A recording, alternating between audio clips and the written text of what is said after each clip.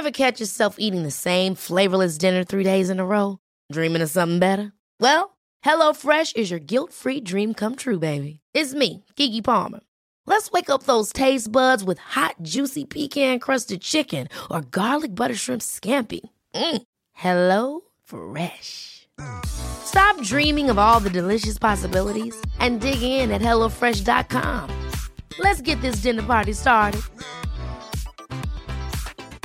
Hiring for your small business? If you're not looking for professionals on LinkedIn, you're looking in the wrong place. That's like looking for your car keys in a fish tank. LinkedIn helps you hire professionals you can't find anywhere else, even those who aren't actively searching for a new job but might be open to the perfect role. In a given month, over 70% of LinkedIn users don't even visit other leading job sites. So start looking in the right place. With LinkedIn, you can hire professionals like a professional. Post your free job on linkedin.com/achieve today.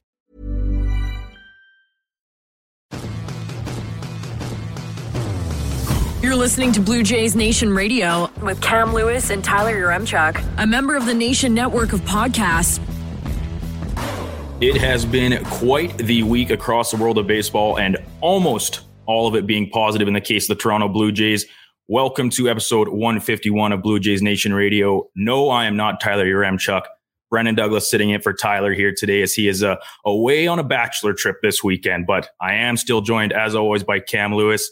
Coombsy, man, I don't know if you could have asked for much of a better week of baseball from the Blue Jays after it started on such a really downtrodden note back in game one. Yeah, it was a real roller coaster ride this week. I mean, we pretty much all said coming out of the Mets series, it was, man, that was a really tight series in New York. They had to use a lot of relievers. It was a lot of big innings, high leverage situations. Let's hope Alek Manoah can, for the third time this season, come through with some innings. And that didn't happen, as he only recorded one out in the first game. It was a total bullpen game after that. But then after Manoah's start, the other pitchers in the Blue Jays really got the job done. We'll start off with positives because it was three out of 4 wins for the Blue Jays. We've got a whole bunch of stuff to get to. So, I mean, this is going to be a loaded podcast of content. Yeah, you bet. And like you said, almost exclusively positive. So I think it is fitting we do start with our 3 ups portion of the show. And you hit the nail on the head. Start games 2 through 4. I mean, it was pretty tough to pull negatives from those games because they were really solid start to finish. But I think you start with the highest note overall. And that is, as it has been for almost the entirety of the season so far for the Jays, it is Kevin Gausman on the bump, going 7 innings strong, only giving up 4 hits, 1 earned run, 13 strikeouts. He is really doing his best to chase down that number 1 spot in Ks in the league right now with another terrific outing. 1 leadoff home run, and after that, I mean, he locked it down all night long.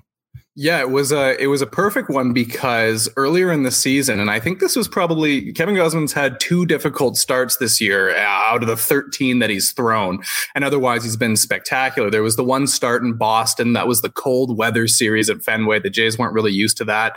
Nobody had a good series there. He went 3 1/3 and allowed 8 earned runs. And then his other bad start came when the Jays were in Houston facing the Astros. He got shelled for 7 earned runs in the first inning, winds up going 4 2/3, but otherwise he's been fantastic. And we all knew after that Manoah start, and we'll get into more detail about Manoah. That's a big conversation, obviously, but we all knew after that Manoah start that Kevin Gausman has to come out and have, a fantastic start. It can't just be a mediocre start. It can't just be, 5 2/3, 3 earned runs, more difficult for the bullpen. It had to be an ace level start. And that's exactly what they got. I mean, last podcast, you, Tyler, and I were talking, this Kevin Gausman, the way he pitches, the Jays haven't really had somebody like this since Roy Halladay, somebody who, every time he comes out, you feel really good about, him going distance, him pitching really well, him saving your bullpen, him, changing momentum, because the way the Manoah start went on Monday, and Houston's a good team. They hit really well. Shit could have really hit the fan in this series, but Gausman came in and completely stopped it. And it was really interesting, the timing of this, because it was either on Monday or Tuesday that MLB.com put out an article being like, oh, here's who we think the top 5 Cy Young candidates are in the American League, and Gausman wasn't on the list, and a lot of Blue Jays fans got themselves worked up into a frenzy about it. And then Gausman comes out, and against one of the best lineups in Major League Baseball, the defending World Series champions. It's 7 innings and he strikes out 13 guys, ties for a career high. And I mean, obviously we're biased here from a Blue Jays perspective. Everyone thinks that their players should be the MVP or the Cy Young. But in this instance with Gausman now, man, he's, at a 2.63 ERA for the year. And his peripheral numbers suggest, based on, the walks and the strikeouts and the home runs allowed, that he should be even better than that. So undoubtedly for me, he's in the top 5 for Cy Young. For me, I'm biased, but I think he should be the leader right now when talking about the best starter in the American League. Yeah, I will definitely not disagree with you, and I would find it hard to believe anybody would. They said to not even be considered in that top 5 realm is, to me, ludicrous. Really, we'll talk, like you said, we'll talk about Manoah in a little bit here, but it's kind of the complete flip side of like what it provides for your team as a dynamic, where on one hand, every time that day comes up in the rotation, you almost dread it. You're thinking this is basically going to be a loss on the docket for your team. And the opposite side with Kevin Gausman, doesn't matter who they're playing, doesn't matter who's in the lineup for that team, the quality of bats. When he is taking the hill, you expect the Blue Jays to win and do it in pretty authoritative fashion. You can't say enough good things about this guy, and the calmness that provides for the rest of the roster, knowing that you don't have to score 8 runs to win this game when he is pitching. And the only real question mark was the fact of pulling him out of the game after the 7 innings pitch. His pitch count was still really low, but obviously the bullpen kind of picked up right where he left off and coasted the game into the win for them. And it's running out of things to say about this guy, which is crazy to say because we are only in the first week of June still, and there's a long way to go. So huge props to Gausman and what he was able to accomplish earlier this week on the pitching mound for the Jays. Yeah, every single time we do a podcast, we pretty much talk about how good Gausman is. It's like the exact same conversation every single time. And then if he has one of those bad starts, we're just like, no problem. But so circling back to the MLB.com thing, but here's how they had it. It was Shane McClanahan of the Rays, number 1. Nate Eovaldi of the Texas Rangers, who was a free agent acquisition, number 2. Garrett Cole of the Yankees, who's always in the mix, number 3. Framber Valdez, number 4. Houston Astros, we just saw him. And Sonny Gray of the Minnesota Twins, who we're going to see this weekend, as the top 5. And I'll be honest with you, I'd take Kevin Gausman over every single one of them. Yeah, and I mean, I said the McClanahan thing, you can debate that all around in terms of Tampa's utilization of their pitchers and how they kind of deploy their staff. But I think him and Gausman certainly have to be your two front runners at this point, because the numbers speak for themselves when it's all said and done. Which really neatly leads us into our second up from this series against the Astros.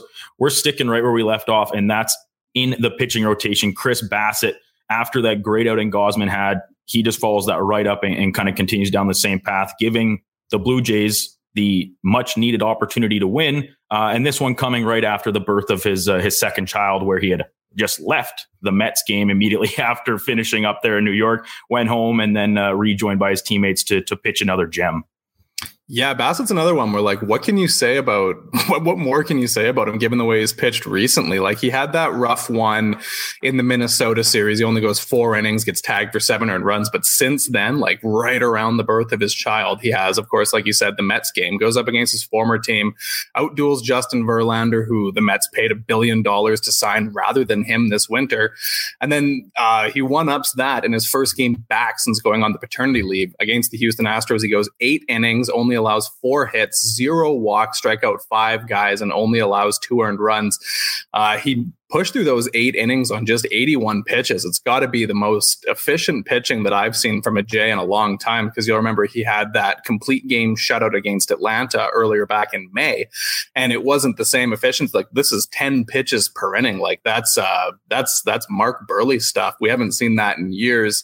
And so there was a lot of people talking online. They're like, oh, yeah, let's let Chris Bassitt go all the way. Let's let him pick up his second complete game. But then John Schneider opts to instead go for Jordan Romano to come in and pick up the save. He allows the leadoff double, works around it, locks things down in the 9th inning. But it was an interesting choice because, you know, Bassitt was cruising. And then you look at who's coming up, and it's Houston's 1, 2, 3 hitters. And one of the guys he was scheduled to face was Yordan Alvarez, who has 4 home runs and 16 at-bats against Bassitt. So in the moment, I was kind of disappointed to see Schneider out there bringing in Romano.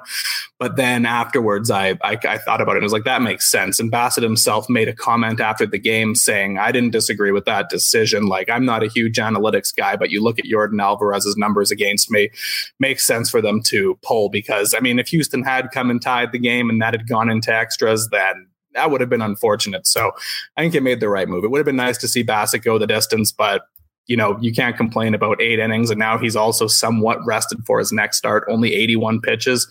Not bad at all. No, exactly. In that situation, like you said, it would be so great to see him go another complete game and add that to his impressive resume on the season. But realistically, it could only end poorly. Like you said, in Bassett admitting himself that, that's the time for me to come out there, and keeping that pitch count as low as it was, that is just another positive to tack onto. And we've alluded to this several times, where when the manager makes a good decision, very rarely is it brought up. It's more so on those kind of head scratchers that John Schneider makes where everybody's lambasting him. So this is another one where I think you can put a positive in the column for John Schneider, especially when your starting pitcher actually agrees with you on when to take him out of the game. That is very rare to see. Usually they say, give me that ball, put it in my hand, and leave me out there until I'm getting shelled. So it ended all good. And you'd mentioned the Romano when he came in to close the game out. Man, after that leadoff double, I was starting to get immediately nervous. I don't know about you or anybody else watching the game, because we've seen kind of two sides of a coin when it comes to Jordan Romano this season. He has had some pretty tough blow and save opportunities, but then we've also seen after this leadoff double, he did what we expect him to do and have seen him do over the very long stretch of recent history as the Blue Jays closer, and just get the job done. Yeah, I mean, this series for Romano, he was absolute nails. We're going to get to it in a second, but he comes out and picks up the save in back-to-back games. And man, Houston's a good lineup. This is a team who, they won the World Series in 2017. I guess you can put the asterisk next to that if you want. And not all the players who were around then are still there, but then they won the World Series last year as well. They were in the World Series the year before that. They're almost always there. Every year, the Astros go on a long playoff run. These guys know how to go into difficult situations, whether it's on the road against different teams, come up with huge hits, score runs in the 9th inning, do it in different ways. No one's gotten the job done more than they have in the past few years. So to lock this team down with the relief pitching the Jays got, it's a series you feel really good about. We've so many times in the past complained about the Jays bullpen not being able to get it done.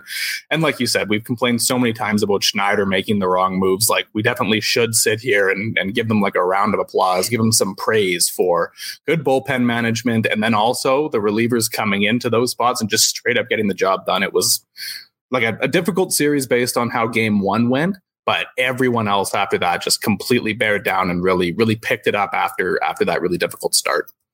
And even back in game 1, once again, we will get to covering the big glaring spot there, but the Jays even made the score closer than it probably actually was based off of how it started, which is saying something, because the final score still wasn't really that close. They still got some offense going, and you can, when you have to go through that many pitchers after your starter exits that early, it's kind of tough to actually grade the bullpen on how they perform in that game. But the rest of the way down the line, it was great, and they weren't really called back into stretch duty until game number 4 here. And even that, they only had to close out 3 innings of the game. So for up number 3, we'll just stick with that there, and they continue to pick up the slack of where maybe their peer kind of let some of the team down. It was Jose Barrios in game number 4 going 6 innings strong, which it's kind of crazy to think about. When your rotation is playing so well, 6 innings pitched, giving up only 2 earned runs and having 2 strikeouts, that almost kind of seems like a disappointment, which is crazy to say, because that's a terrific outing that any starting pitcher would ask for on any other given day. Yeah, it's funny. So the Barrios line, he goes 6 innings pitched, 4 hits, 2 walks, 2 earned runs, and only 2 strikeouts. So of the 3, Gausman, Bassett, and Barrios, it was definitely the weakest of the 3 starts. But it's one where if, Jose Barrios comes and does that, most games, 90% of the time. That's exactly the pitcher they traded for back in 2021. And to be fair to him, like, he really got it together in what looked like it could have been a bad start. Things looked like they were going sideways in the second inning. Alex Bregman hits the home run, and then Kyle Tucker draws the walk, and then it's Jose Abreu with a single, Chaz McCormick with a single, and then he gets the ground ball for the double play, and then gets Martin Maldonado to ground out to get out of the inning. Like, that could have been a really ugly disaster inning, and that's pretty much what we saw from Barrios last year. That's what it was. Every time he had one of his meltdown starts, you could just tell, like, okay, like, he doesn't have his strikeout stuff. He's not going to be able to get through this. This is going to be bad. He's going to allow 6, 7, 8 earned runs in 3 innings. But this year, he looks like that, you know, workhorse number 2, 3 guy that the Jays traded for a couple of years ago. And key to that is being able to work around these difficult innings, because, you know, you're not always going to have your great strikeout stuff. You're not always going to be able to strike out 10 guys every single game. So getting that contact, getting guys to ground out in the double plays, working around troubles. After the game, Barrios said, I remember those last 7 outings in 2021 I had with the Blue Jays, and I feel the same way now. And across those 7 starts in 2021, he pitched 47 innings and had a 2.93 ERA. And that's pretty much what we've seen from him this year ever since those. He had 2 bad starts against Kansas City and Anaheim to start the year. Since then, he's been nails. Like, this is such a good run the Jays have right now with Gausman, Bassett, and Barrios. If they can flesh out the rest of the rotation, then this is the best group of starting pitchers we've seen the Jays have in a few years at least. And I think you hit on a really important part there about saying that if this was the Barrios of last season, that game would have been out of hand so quickly, and you basically immediately write it off as saying, all right, well, we got the split with the Astros. Let's now focus our attention to the weekend with Minnesota. But this team this year seems to have a bit of resiliency, and I don't know if that comes from having some more veteran presence on the bench with Don Mattingly, John Schneider, and extra that more experience under his belt as the head man in the dugout to kind of say, we're not out of this, guys. Like, even when the game starts to look kind of dire, they rebound really well. And when a ball club is hot like the Jays are right now, 11-3 in their last 14, that it just speaks volumes for the fact that even when things seem bad, there's still belief in themselves that they can get out of this, not only as a collective, but to the individual as well. And looping back to the main point there being that Barrios rebounded after that tough start and goes out and pitches another really quality start for this Blue Jays rotation that is as hot as any in baseball right now.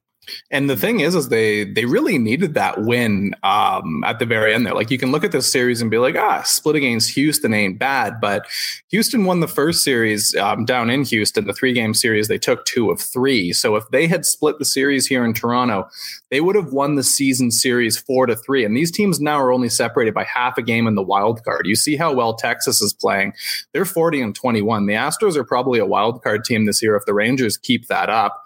And I mean, even if Houston jumps them, then, you know, the Rangers are in the mix. Like, we all know how difficult the American League playoff race is. But if the Jays wind up tied with Houston in the standings, then they now have the tiebreaker because they won this series. So they came into that Thursday game and played like it was a must win. And they did. Like, we talked back in May, like, we were so disappointed with the way the Jays played against the likes of the Yankees. And then when they went down to Tampa and when they played Baltimore, we were like, you know, the Jays are getting tested here with these tough games against good playoff teams. They didn't come through. Well, this series against Houston, we saw a completely different version of the Jays. This is a version of the Jays where it looks like they just won a playoff series. Like, it looks like they just won a wild card round with the performances they got from Gausman, Bassett, and Barrios, the clutch hitting, the good management, the good bullpen. Like, that's the team that we were hoping to see this year. That's the team that looks like it can win a playoff series or go deep. Yeah, winning the games that really, really matter. And this was not an interdivisional game, obviously. But like you said, at the end of the season, this is a team that you're going to be competing against for every spot in those standings and try and make it a more favorable wild card matchup for yourself, because it does seem like the Rays are probably out of reach in terms of winning the division. So every game matters, whether it be in April, May, or September. But it's these long stretches, the 4-game series against league opponents and league rivals, because there has been some contested blood between the Jays and the Astros over the years. This is huge for the club and huge for the guys in the room as well. you'd mentioned clutch hitting there in your last little thought there. You know what? For the sake that this was a 4-game series and it was such an overwhelmingly positive experience, I think it is deserving of a 4th up for us on today's episode. That the hitting was about as clutch as you could ask for. And you run down the lineup, and it is kind of some names that I don't want to say have been disappointing thus far this year, but certainly underwhelming, maybe compared to some of the expectations. In the case of 2 of them, new faces in the room, and another one after an all-star season type campaign last year, really struggling to find his game in the start this year. And those names alluding to being Dalton Varsho, Brandon Belt, and Alejandro Kirk. Yeah, the Jays got good hitting performance, clutch hitting performances from some different guys. And this is what they need. Well, I mean, Vladdy's in a bit of a cold streak. He's not struggling per se, but he's not hitting bombs. He's not April Vladdy or 2021 Vladdy right now. And same thing with George Springer. He's not necessarily at his best. So they have to get these from other players. Alejandro Kirk went 3 for 12 in the series. He hit a go-ahead pinch hit RBI in the 3rd game, and then a 2-run double that was so important in the 4th game. Brandon Belt in the series, 4 for 10 with a dinger. I think that was his first dinger that he had hit at home in Toronto on the season. His OPS now since the start of May, after that disaster in April where we were like, oh man, DFA this guy, what is happening? Since the start of May, his OPS is over 1,000. It's 1.019. We're talking about a guy who could justifiably wind up in the All-Star game this year, which if you had told me that about Brandon Belt even 1 month ago in a week into May, I would have been like, no, that's not accurate. Dalton Varsho hits 2 home runs in the series. He goes 3 for 10. It seems like he's finding his power stroke. And then Bo Bichette, he goes 4 for 15, 2 dingers in that series as well. I have in the notes here, there's, I think 2 months into the season, a little bit over 2 months, he's very clearly in the conversation for American League MVP. It really feels like he found his groove last year in August or September when he got hot, and he just hasn't cooled down. He's been good all year. He looks like a different, more veteran, more mature hitter at the plate now. And man, if he keeps this up, we're seriously talking about Bo Bichette and MVP conversation.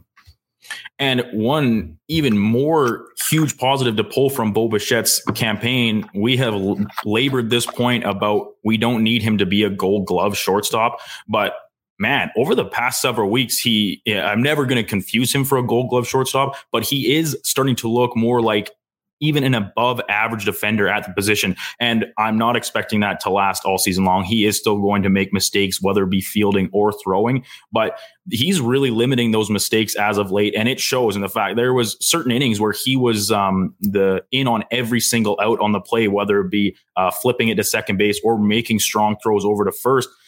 That's what you need from a guy to be in that MVP conversation. If you're going to be the best hitter in the American League, you can be just an okay defender and still come away with that award. And right now, Bo's proving that. And another guy that we'd mentioned here in this clutch hitting portion was someone that I personally really wanted to focus on is Dalton Varsho. We talked about him kind of struggling with the bat when first arriving here in Toronto, and then getting under extra scrutiny when you see how some of those other bats that went out the other way in Moreno and Gurriel are having good seasons in Arizona. It starts to then, like, the microscope seems even bigger on the person that's coming back in that trade. But not only is Dalton Varsho finding his game, this is the type of player that I think fans, and this is speaking on behalf of myself, can really get behind, because he plays the game in like any way you want to build a baseball player. Dalton Varsho kind of fits that mold of on his home run. It was a stand-up triple because they weren't sure if it was going to be ruled a home run or not, like running as hard as he can around the bases. And he does have some speed. He's not Merrifield or Kiermaier, but he is a very excellent base runner. He does have the speed to get job done on the bases. And whether it be beating out a ground ball to first base, like, he just plays the game hard in the right way. And so it's nice to see actually some results coming for him at the plate in terms of that power that we expected him to have now showing through and getting the success hitting the ball, not just running the base pass. So huge props to Dalton Varsho, a guy that I have a soft spot for as one of the lefty bats in the lineup. As a lefty myself, I love seeing them grip it and rip it on that side of the plate. So Dalton Varsho, definitely a guy for me to watch, and made a few pennies on him this week as well, as he was on a nice little hitting streak there in terms of getting hits in each game. Throw those into some parlays. Nice little bonuses for anybody on the betting side of things. Is that who you try to emulate when you play slow pitch baseball? Dalton Varsho, you just lay down like a little swinging bunt and run as fast as you can to first base. That's exactly it. I don't quite have the same speed that I used to since I tore my ACL for the second time, and I haven't got it rebuilt again this second time yet. But yeah, that's exactly it. I certainly don't have power. I stand all of 5'8", and I don't have the bulk that Dalton Varsho has. But how can that not be a guy that you watch play baseball and say that guy loves the game? Which I think you see across a lot of this Blue Jays lineup, which is awesome to see. Yeah, absolutely. With that, kind of wrapping up all of those glowing positives in a huge week of success for the Jays, there are still a few negatives that we do need to touch on heading into the 3 downs portion of the show. It pretty much can start right at the top, right at the start of the series, and it is the Alek Manoah situation. Not even getting through 1 inning in game 1. Cam, we've seen what the Jays have done since this happened, but elaborate to me and to the listeners about like what exactly is it going to look like moving forward for Alek Manoah and the Blue Jays? Yeah, so this is the thing we've been alluding to forever. Everyone knows what happened. The series started off with Alek Manoah recording just 1 out against the Astros. They drilled him for, 6 or 7 runs. And then after that, Jay Jackson thankfully is able to get them through 2 2/3. Trevor Richards, Anthony Bass, Jimmy Garcia, Adam Simber, and Tim Meza are then needed to finish off the game. It really wasn't ideal, but what happened afterwards is the Jays finally decided, okay, we can't send this guy out here every 5th day anymore. Something's wrong. We got to fix it, like, for 2 different reasons, really. Like, I mean, the first one is the Jays are a contending team right now, and they can't be sending out someone who's pretty much an automatic loss every 5th start. And the Jays haven't won an Alek Manoah start now since April. It's a pretty significant losing streak. This is a start that really could have killed the good vibes they had after New York, the series against the Mets, come back and burn the bullpen. But thankfully, as we said, Gausman, Bassett, Barrios really bared down for the Jays. So this is basically down number 1 and down number 2. I mean, Manoah's terrible start, and then he literally does get sent down to the Florida Complex League. I think a lot of people were more expecting to see, okay, Manoah's going to go down to Buffalo, make 2 starts for the Bisons, maybe dominate some AAA pitching, or AAA hitting. But to be totally honest with you, given the way he's going right now, I think if you sent him down to the Bisons, he'd still get lit up. Like, it wouldn't be good. And what they're doing now, sending him down to Dunedin, is they have their, state-of-the-art complex. They have their pitching lab. They have a whole bunch of staff there. It's basically like, let's travel back in time and start again like it's mid-February and this guy's arriving at spring training. We can take a look at the video, see what's gone wrong. There's been a lot of interesting analysis talking about Manoah and how he looks physically when he's pitching. Steve Phillips over at TSN, who used to be a GM in the MLB, had an interesting note that it looks like he's put on a bunch of muscle on his chest, and it's made it more difficult for him to throw the ball in the same repeated way that he does before. He's not as loose. Like, you'll see a guy like Gausman or a guy like Barrios, they look very loose when they throw, especially with Gausman. He just looks so natural. The flow looks so calm and easy. And Manoah this year looks like he's just fighting through it. It never looks like he's really landing in the same spot. And pretty much what you have to do here is start from scratch. Maybe it's the pitch clock. Maybe he's got to up the stamina. Maybe he's got to lose some mass so that he can, throw more pitches quickly. It is what it is. There's a lot of guys around there struggling, but I wouldn't expect Alek Manoah back with the Blue Jays anytime soon. Ross Atkins gave an update on Thursday saying he'll miss at least a few turns to the rotation, and they have no set timetable. If this takes 3 months, that's the way it is. If, he can't come back up this season, then that's the way it is. Like, Alek Manoah is an important part of the Blue Jays' future, and getting him right, even if it's getting him right for the start of next season, is the top priority. This is a guy who's you're building a rotation around. You expect to have him for years to come, and they've got to sort it out. And I think I am speaking on several people's behalf that when this news came across the line, not even the slightest clue what the Florida Complex League actually was. I was absolutely taken aback, but then you look into it, and like you said, it's rookie ball down there, and with the Jays' main facility being the main emphasis point here, like you said, getting back into the lab and taking him apart to put him back together again, and hopefully a more efficient and successful manner, because there has been very little positives to draw from what Alek Manoah has done this year, and it really reached that tipping point in game number 1. Also, down to like almost, call them childish tactics, I guess, in that game against Houston, blowing the ball and stuff. So it's it's unfortunate because we've seen this guy have so much success and the fan base fall in love with him. But you said it's important that it's not like this season for Manoah. You can almost consider it a wash and hope that the Jays can still continue to find team success without him. But he's still such a young guy, and moving forward, they are going to need him back in here.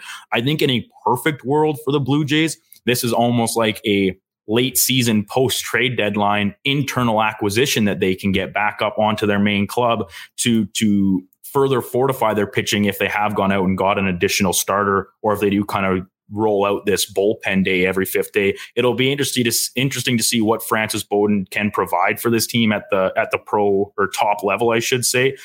He's had some pretty good success down in AAA so far this year. So we'll see in this upcoming series, because that's when we are going to see him for the first time.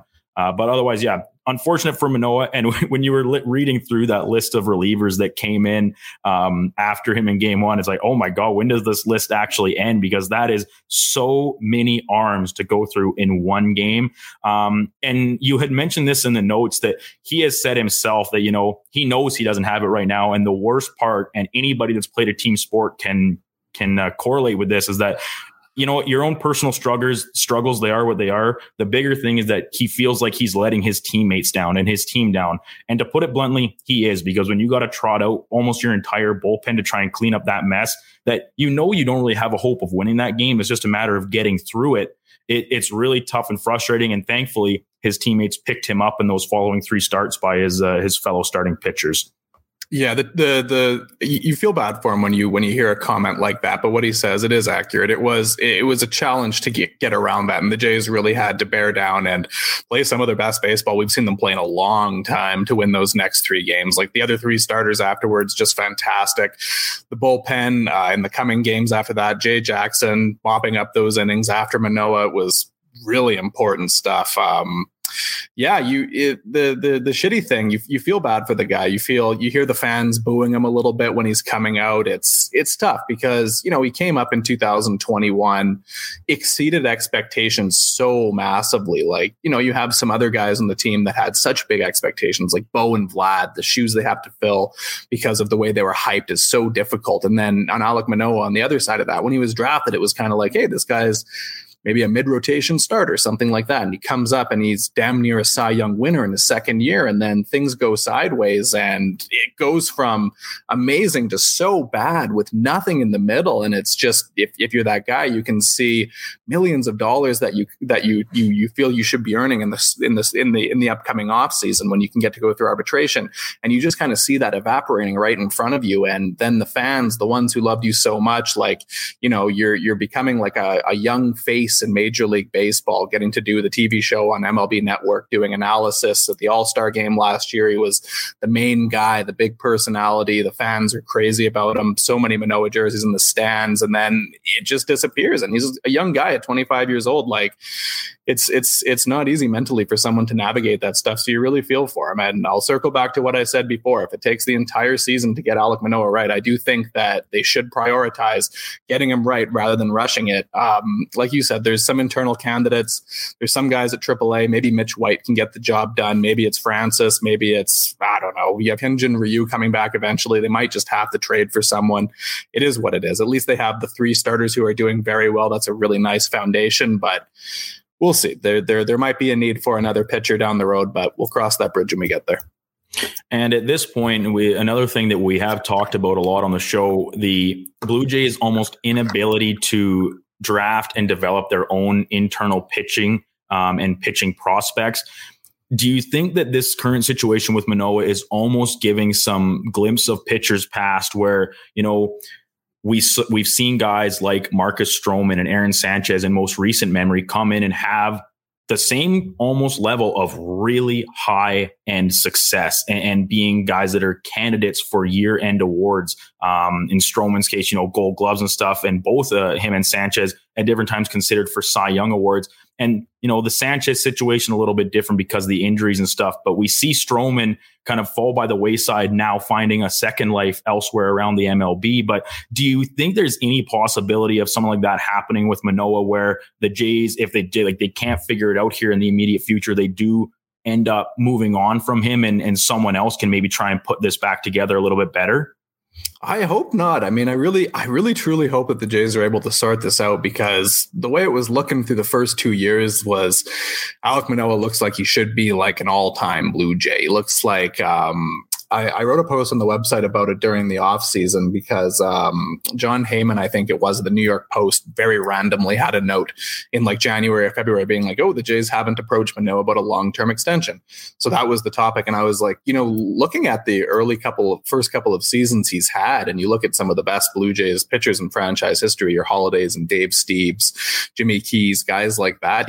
Manoah, what he accomplished in the first 2 years are right there. And, it was such an endearing personality with the fans and everything. It just looked like, he's going to be that guy. And I really hope he gets back on track, because like you said, the successes of the developed pitchers during the Cleveland Crew era have been surprisingly bad, because Cleveland was so good at developing pitching when Shapiro was there. And then since coming here, it hasn't happened. Manoah's like their one drafted and developed success story. And if you lose that as a success story, then things suddenly don't look very good. So I really do hope he sorts it out. It's just impossible to say. It's such a steep, stunning decline that I honestly can't remember the last time I saw someone go from this good to this bad. It's crazy.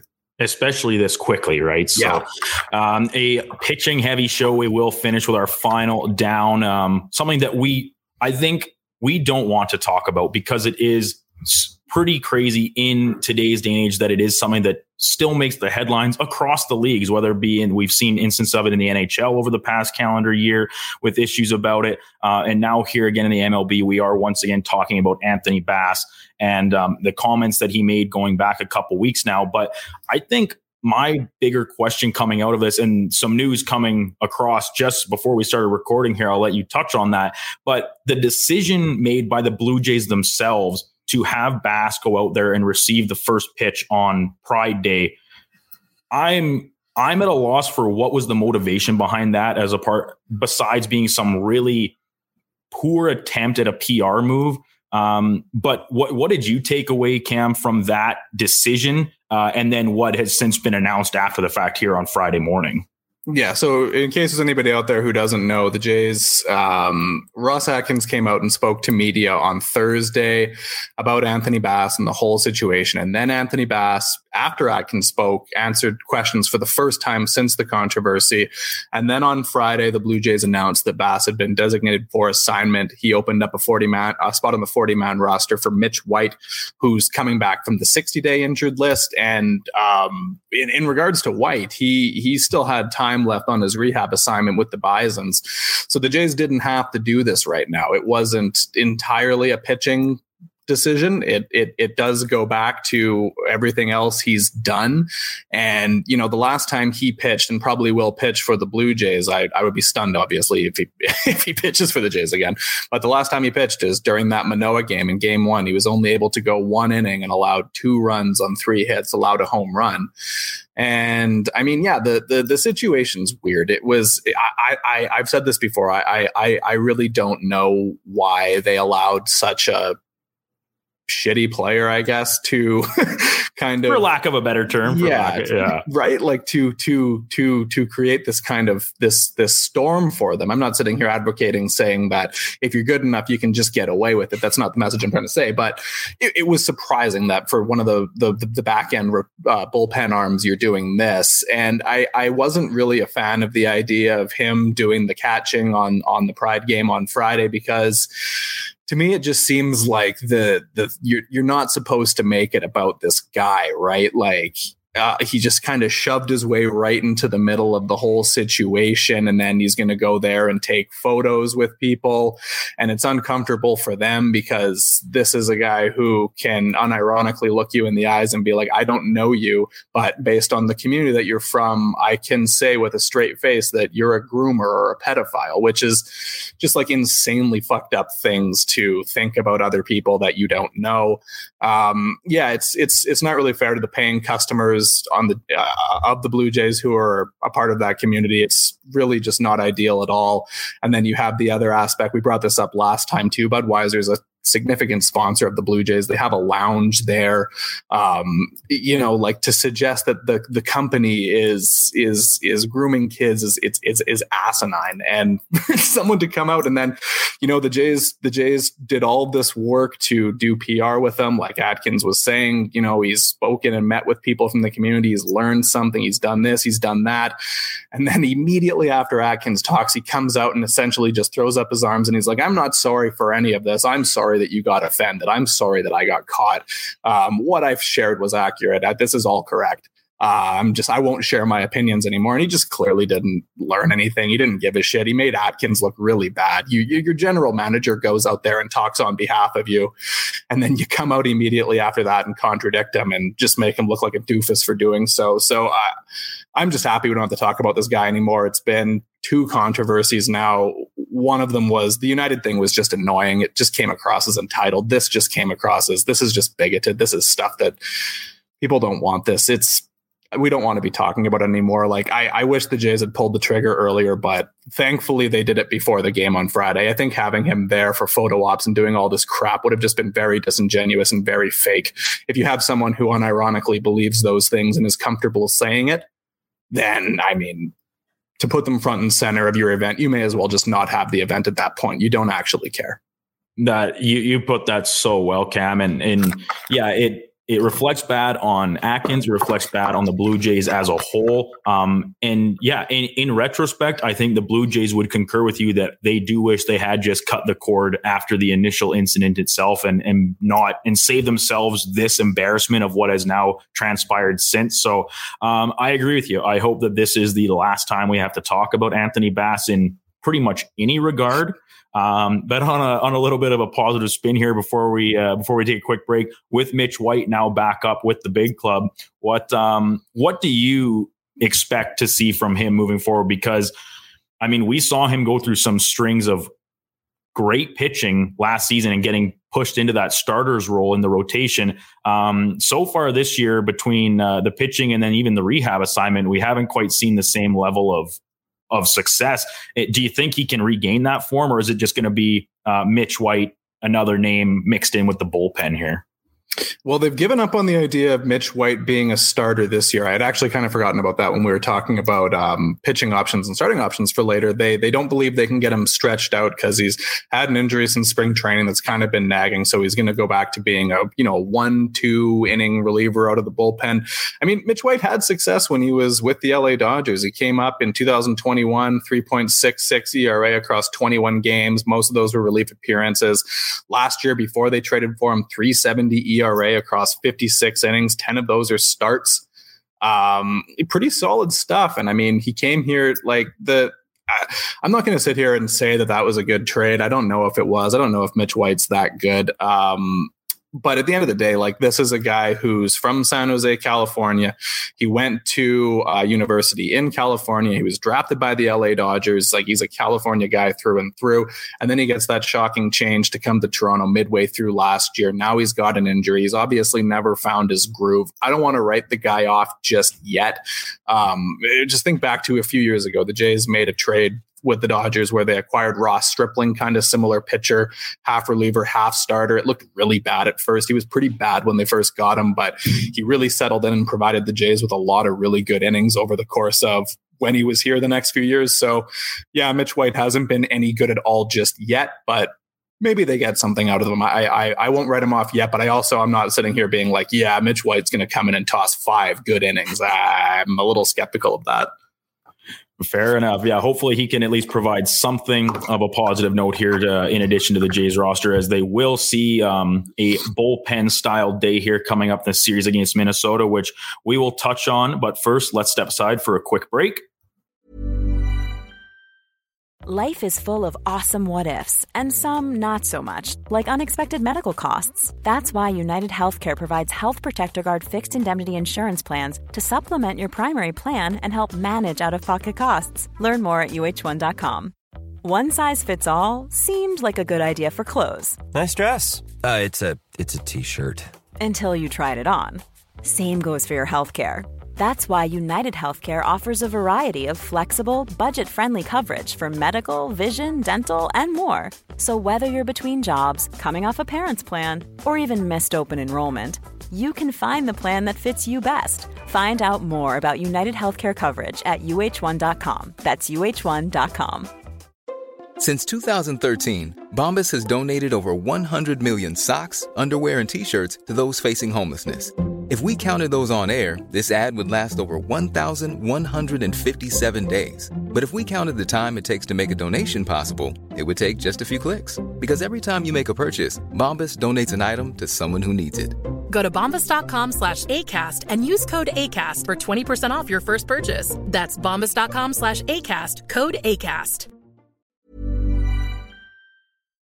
Welcome back. So before we jump into our series preview against the Minnesota Twins, who we saw not that long ago, again, part of that stalwart AL Central division, still leading it despite now being one game under 500, which, you know, I can't do anything but shake my head at it at this point. But before we jump into that, let's take a quick spin around the rest of the AL East and see where all of the Blue Jays divisional opponents stack up and how they fared over the past week. So, Cam, it seems like beating a dead horse here, but the rest of the division had a pretty good week for the most part.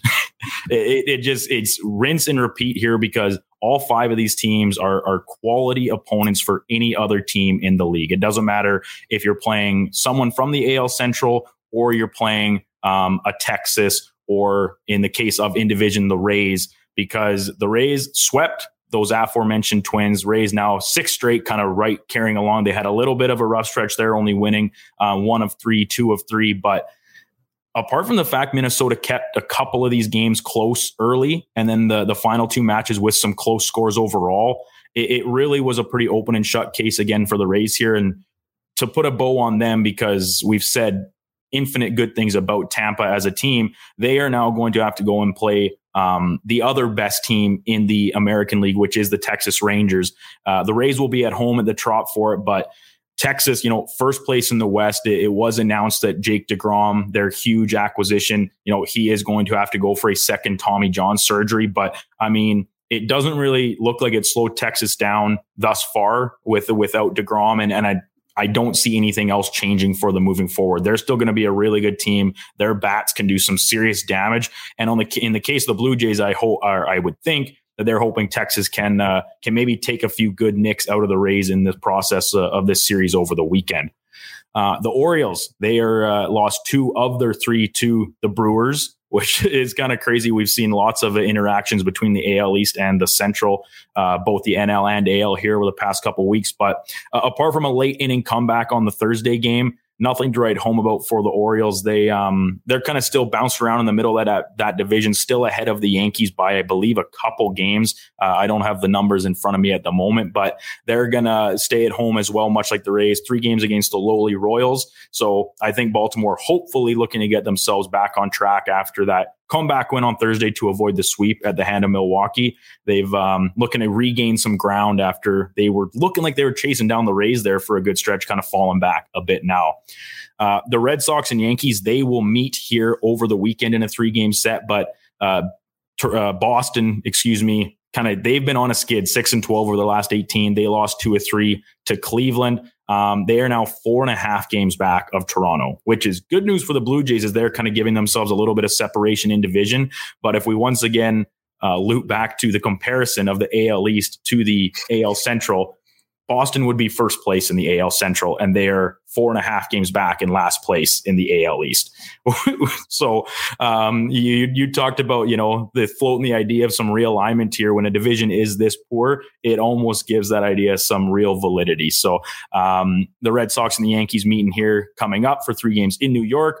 The Yankees 2 of 3 down to the White Sox, which included a doubleheader on Thursday, them splitting those 2 games because there was some delays across the Northeastern United States in games, postponements and stuff because of the smoke that's rolling in. For those of us here in Alberta, this is nothing new. We've seen weeks of it already this spring and summer, but now some big fires in Ontario that's starting to waft its way into the Northeastern United States and causing some issues where they're not quite as familiar with that apocalyptic looking sky, the haze and the red sun of Krypton shining down on the city streets. So the biggest thing of note for the Yankees being that Aaron Judge has been placed on the 10-day IL. Billy McKinney recalled and played well in his couple games of appearance. So, right. I mean, it is what it is. So predictable. Still predictable.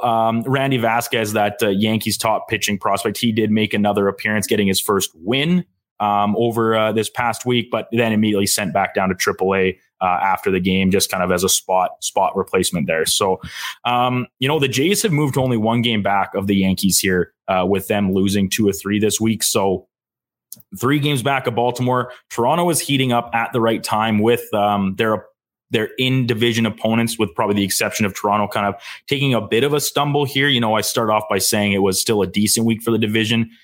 They all but the Rays lost their series, but still got at least one win out of it, none of them getting swept. So over the weekend, I think if you were rooting for something in this Red Sox-Yankees series, you'd probably be rooting for a Red Sox sweep of the Yankees, if anything, right? Because I think you've established that you are a better team than Boston and can keep yourselves ahead of them as long as you keep playing your game. But being able to chase down New York at the same time would be a huge, huge bonus.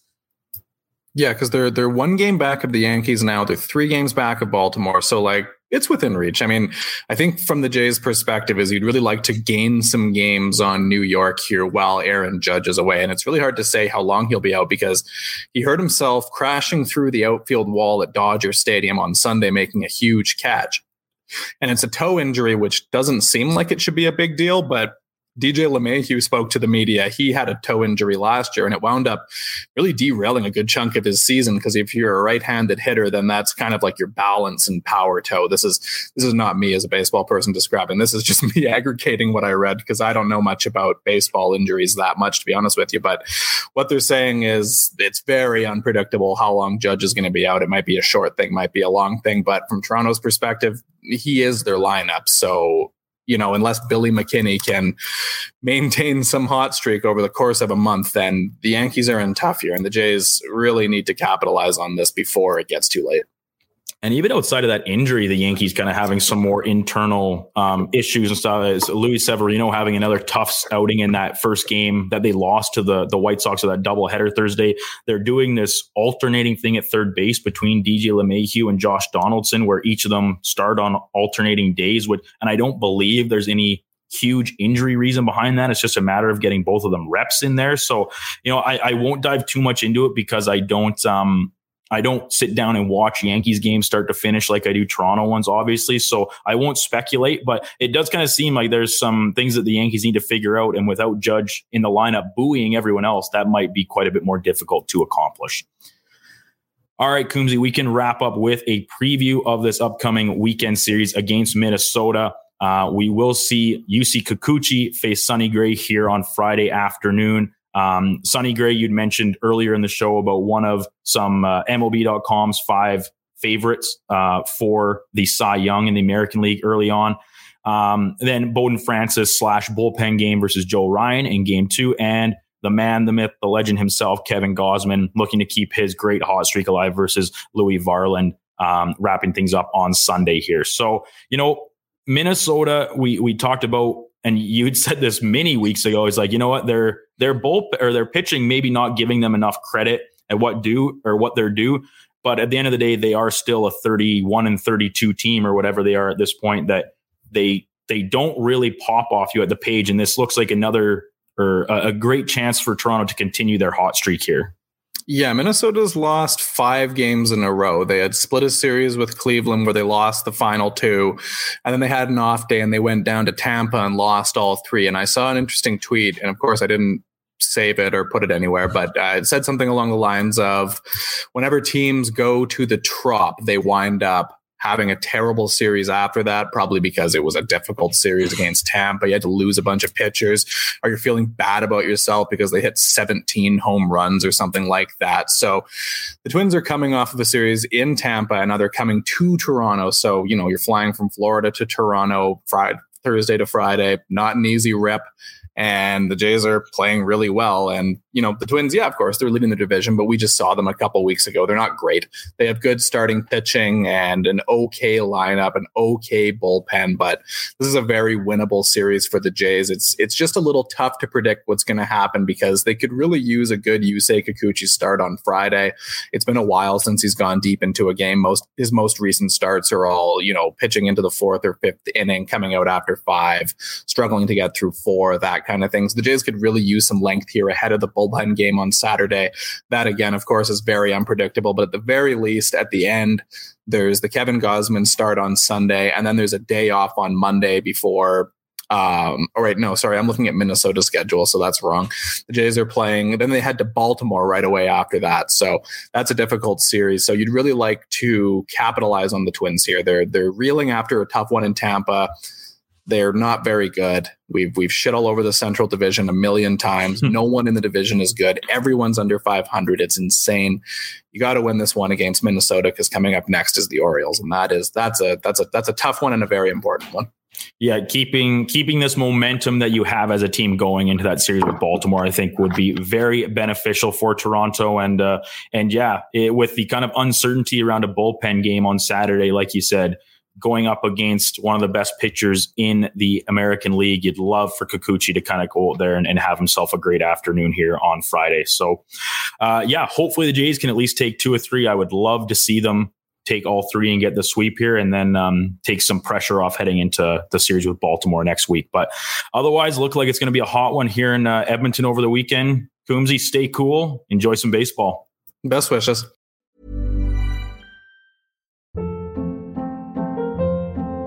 Hold up. What was that? Boring. No flavor. That was as bad as those leftovers you ate all week. Keke Palmer here. And it's time to say hello to something fresh and guilt-free. Hello Fresh. Jazz up dinner with pecan-crusted chicken or garlic butter shrimp scampi. Now that's music to my mouth. Hello Fresh. Let's get this dinner party started. Discover all the delicious possibilities at HelloFresh.com.